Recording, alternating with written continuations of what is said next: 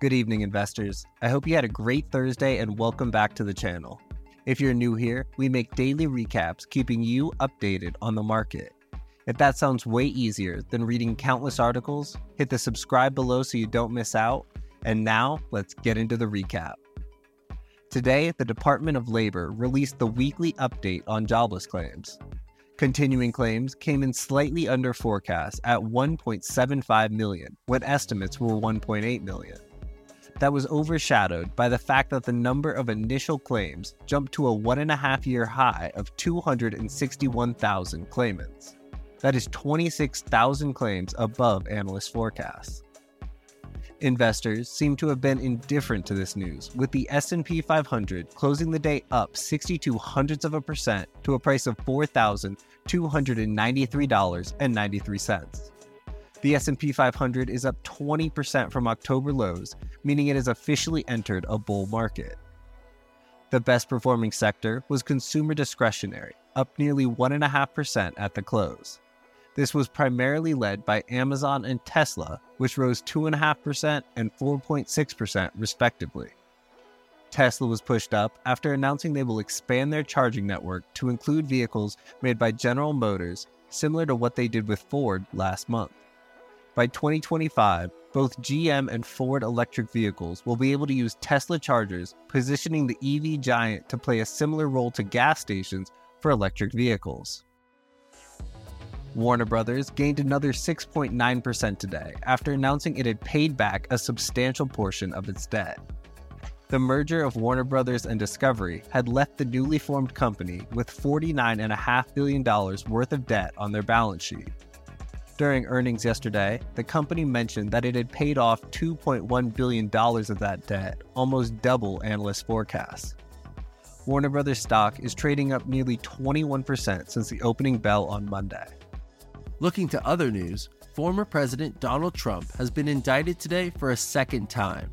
He has been charged with 7 counts regarding to the investigation into the classified documents found at Mar-a-Lago. These charges include conspiracy to obstruct justice by willfully retaining the documents and making false statements to law enforcement. The twice impeached president has said that he will turn himself into law enforcement on Tuesday.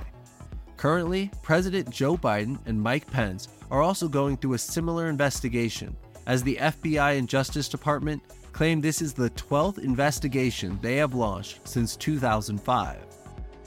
As of today, short sellers of notable vehicle dealer Carvana have amassed more than $1 billion in losses this year alone. The auto dealer, best known for the car vending machine, jumped 56% today after raising second quarter guidance specifically focused on profit per unit and EBITDA. Carvana is up 423% since the beginning of the year. In regards to all of the de-dollarization talks that the BRICS alliance has stirred up, we wanted to mention that according to the most recent reports from the Bank of International Settlements, about 88% of all global foreign exchange transactions, even those not related to the US dollar or US companies, are denominated in dollars. Furthermore, 60% of the global central bank reserve assets are US dollars, as it is considered to be one of the safest currencies in the world. Lastly, the Wall Street Journal has claimed that Cuba and China have reached a secret agreement for China to establish an electronic eavesdropping facility on the island, claiming they were informed by U.S. officials that are familiar with highly classified intelligence. Soon after, the Pentagon made a statement claiming there is no evidence of a spy station being set up by China and Cuba, and that the Wall Street Journal's report on this matter is false and misleading.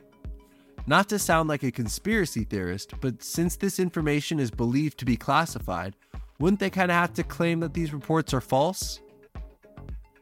Going into earnings for the day, DocuSign reported revenues of $661.4 million, beating estimates of $642 million.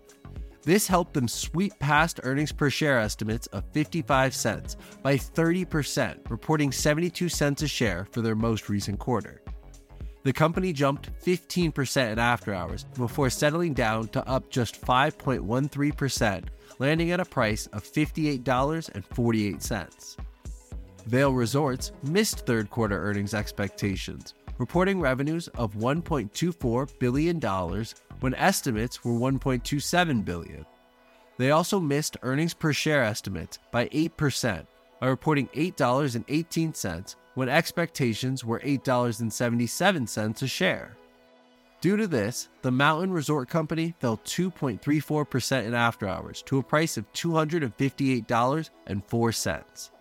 Tomorrow, we will hear from Chinese EV manufacturer NIO. Also, make sure to check out yesterday's video, where we discuss 2 CEOs getting fired and GameStop skipping out on their own earnings call. Thank you for watching Econ Recaps, and we hope you have a great night.